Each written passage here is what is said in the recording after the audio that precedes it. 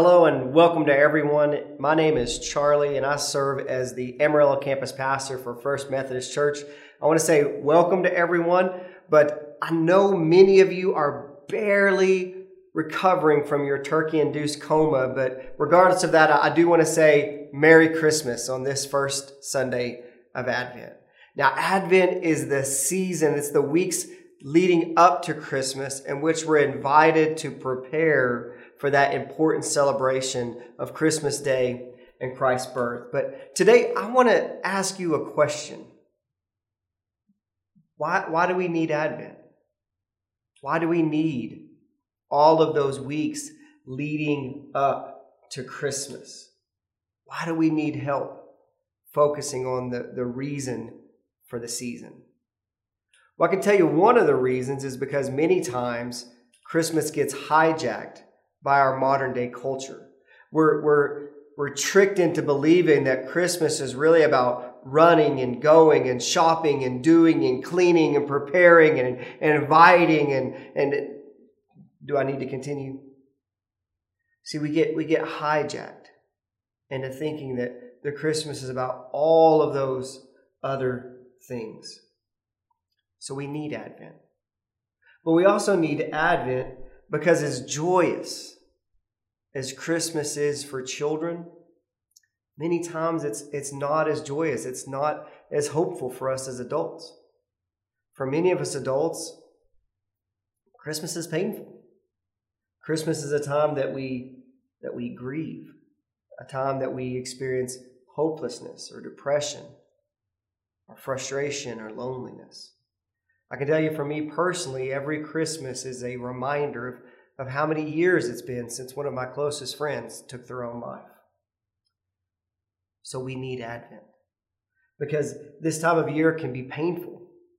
And because I know it can be painful, I want to invite all of you who are listening to take this Advent season as an opportunity to have an old-fashioned Christmas. To experience Christmas like many of us did as kids. I mean, think about that. When you were a kid, Christmas was filled with hope. Christmas was all about hope. I don't know how many of you said this. I know I did. I would say things like, I hope I get that new toy for Christmas. Or I hope that Grandma and Grandpa stay at our house this holiday season. Or, oh, I hope that it snows so we can get out of school just a few days earlier. Well, again, today I want to remind you that Christmas is about hope. We can have hope because our God is a promise-keeping God. Our God is trustworthy and true. So allow me to take a moment to read for you our scripture, our Advent scripture for this season. It says this in Jeremiah. "The days are surely coming, says the Lord, when I will fulfill the promise I made to the house of Israel and to the house of Judah. In those days and at that time, I will cause a righteous branch to spring up out of the house of David, and he shall execute justice and righteousness in the land. In those days, Judah will be saved and Jerusalem will live in safety. And this is the name by which it will be called. The Lord is our righteous." I love that scripture. And honestly, that scripture is fairly well known. I think a lot of people are familiar with that verse. And it's well known because it's a well-known promise of God. But what might not be as well known is the context in which that scriptural promise was given to the prophet Jeremiah. So I want to talk about that for just a moment. Because just one chapter before the text that I just read, we read in Jeremiah 32, starting in verse 1, we read these words. Listen to this. "The word that came to Jeremiah from the Lord in the 10th year of King Zedekiah of Judah, which was the 18th year of Nebuchadnezzar. At that time, the army of the king of Babylon was besieging Jerusalem, and the prophet Jeremiah was confined in the court of the guard that was in the place of the king of Judah, where King Zedekiah of Judah had confined him. Zedekiah had said, 'Why do you prophesy and say, Thus says the Lord, I'm going to give this city into the hand of the king of Babylon, and he will take it. King Zedekiah of Judah shall not escape out of the hands of the Chaldeans, but shall surely be given into the hands of the king of Babylon. and shall speak with him face to face, and see him eye to eye. And he shall take Zedekiah to Babylon, and there he shall remain until I attend to him, says the Lord. Though you fight against the Chaldeans, you shall not succeed. So we read about this promise that God gave to Jeremiah, but based on our text that we just read, we find out that Jeremiah received that promise from the Lord while in prison. The context, the environment in which Jeremiah hears from God and receives a promise from God was confinement. And what makes matters worse is that the person who put Jeremiah there was his very own king. Jeremiah's own king, King Zedekiah, put him in prison. So we need to ask ourselves that question. Why was Jeremiah in prison? Well, put plainly, Jeremiah was in prison for faithfulness. Jeremiah was in prison because he was willing to tell the truth even when it wasn't easy to hear, even when it might be a little painful to hear. Jeremiah tells King Zedekiah that the Lord had said, even though he fights against Babylon, he will not succeed, and the king and the city will both be taken into captivity. Now, I don't know about you, but I find that as a great example for us today. I think it's a great example for us as believers in Jesus Christ to remember, to prepare that in this new year, as we share God's truth and as we're honest and we connect with those around us, that not everyone is going to receive the truth, even though we share the truth in love. I hope you know that that's our commandment. Our commandment is not just to speak the truth.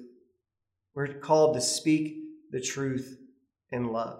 We're called to share the truth in such a way that the only reason someone might reject that truth is because they don't want to receive it, not because of the manner in which we shared it.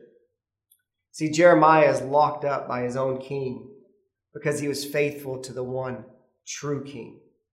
But in the midst of Israel's rebellion and the besieging of Jerusalem and Jeremiah's imprisonment, he receives a promise from God. Jeremiah is told in those days and at that time, I will cause a righteous branch to spring up for David, and he shall execute justice and righteousness in the land.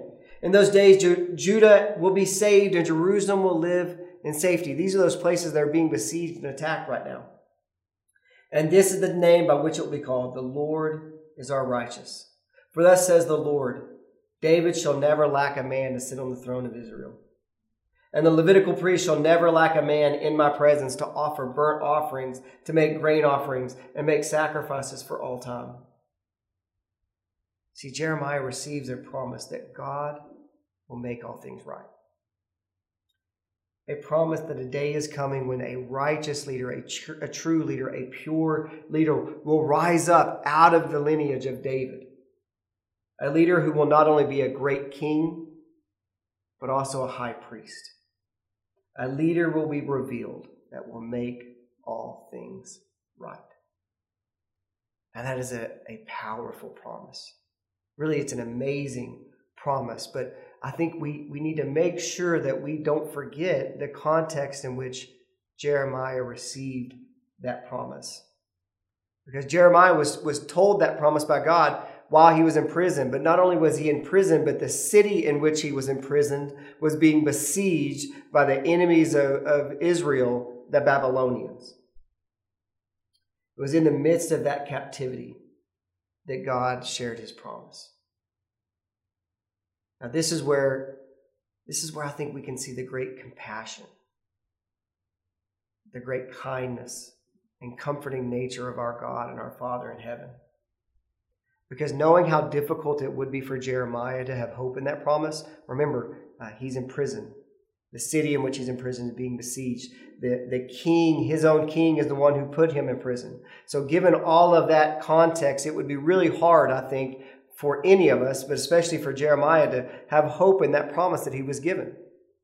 So in great kindness, God gives Jeremiah a remembrance to help him cling to that hope, to that promise. I want to read for you here. It says, Jeremiah said, the word of the Lord came to me. Hanamel, son of your uncle Shallum is going to come to you and say, buy my field that is in Anathoth, for the right of redemption by purchase is yours. Then my cousin Hanamel came to me in the court of the guard in accordance with the word of the Lord and said to me, buy the field that is in Anathoth in the land of Benjamin, for the right of possession and redemption is yours. Buy it for yourself. Then I knew this was a word from the Lord. It goes on in verse 9. And I bought the field at Anathoth for my cousin Hanamel, and I weighed out the money to him, 17 shekels of silver. I signed the deed, sealed it, got witnesses, and weighed the money on the scales. Then I took the sealed deed of purchase containing the current terms and conditions and the open copy, and I gave the deed of purchase to Baruch, son of Neriah, son of Maaseiah, in the presence of my cousin Hanamel, in the presence of the witnesses who signed the deed of purchase, and in the presence of all the Judeans who were sitting in the court of the guard. In their presence I charged Baruch, saying, thus says the Lord of hosts, the God of Israel, take these deeds, both the sealed deed of purchase and this open deed, and put them in an earthenware jar, in order that they may last for a long time. For thus says the Lord of hosts, the God of Israel, houses and fields and vineyards shall again be bought in this land. Now this is common sense, but buying land when a country is about to be overrun and placed into captivity is not only a waste of time, but it's a waste of money as well. It's a waste of time and money unless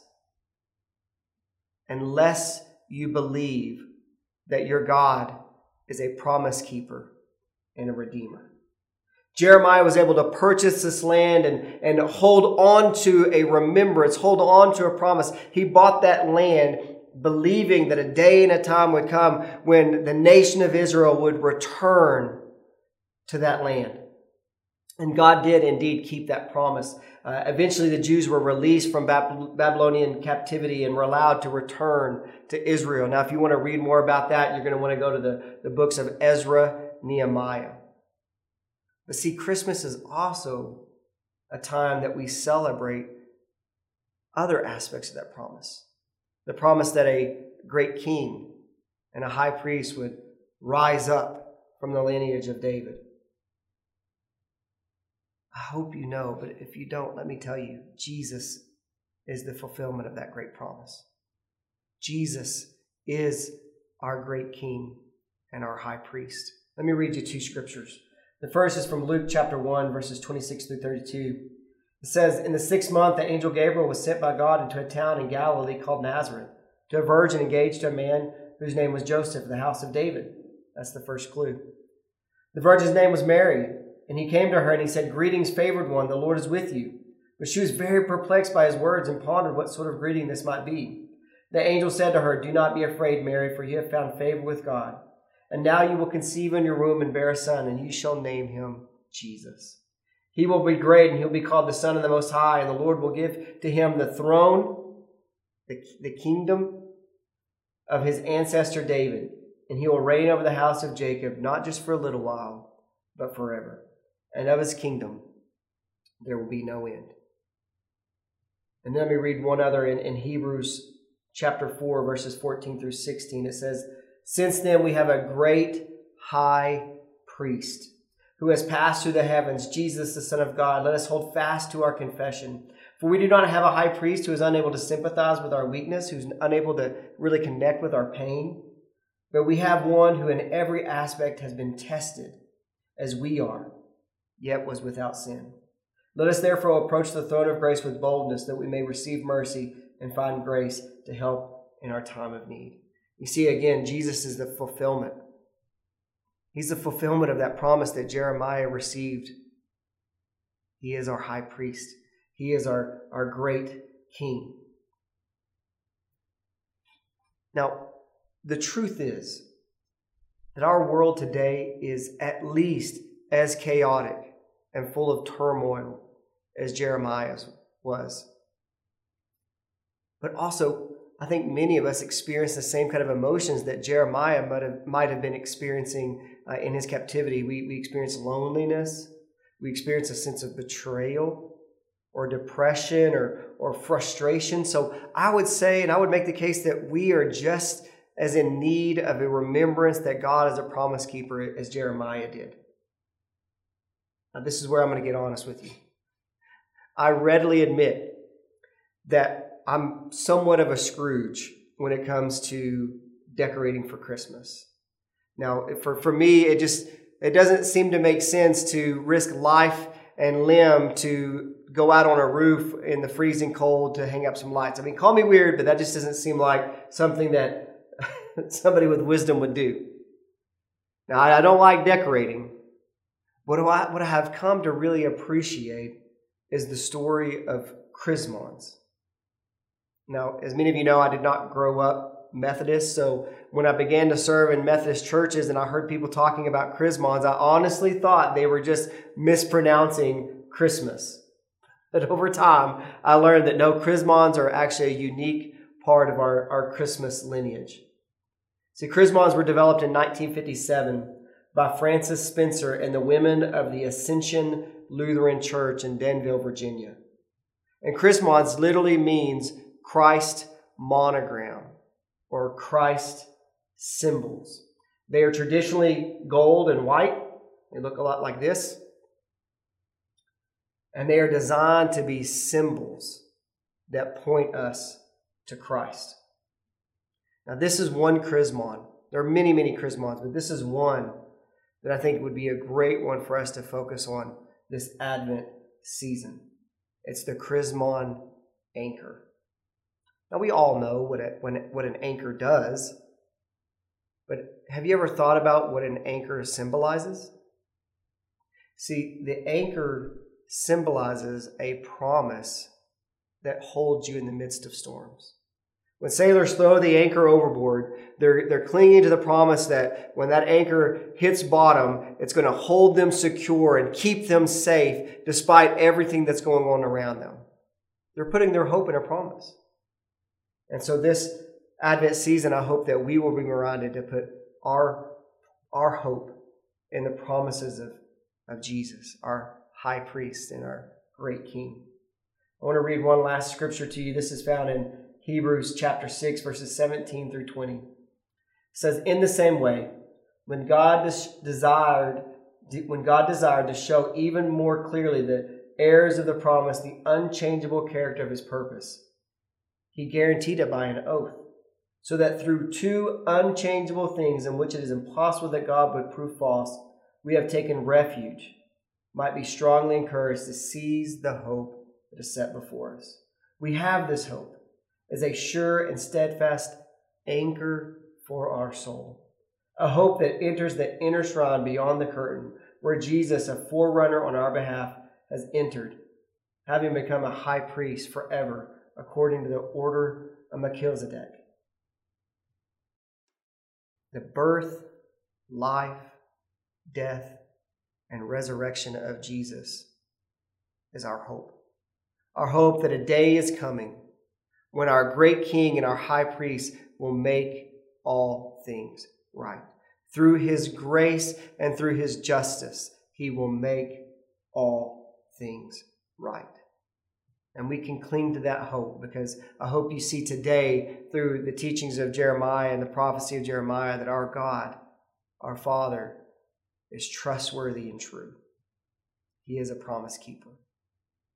Now, as we enter into this season of Advent, I want to encourage you this week to get creative, to find a way to incorporate the anchor symbol into your Christmas tree or your Christmas decor. It could be as simple as just taking some pipe cleaner and shaping it into an anchor. But find a way to incorporate an anchor as a reminder this Advent season that God is a promise keeper. And so we can have hope in him. God bless you.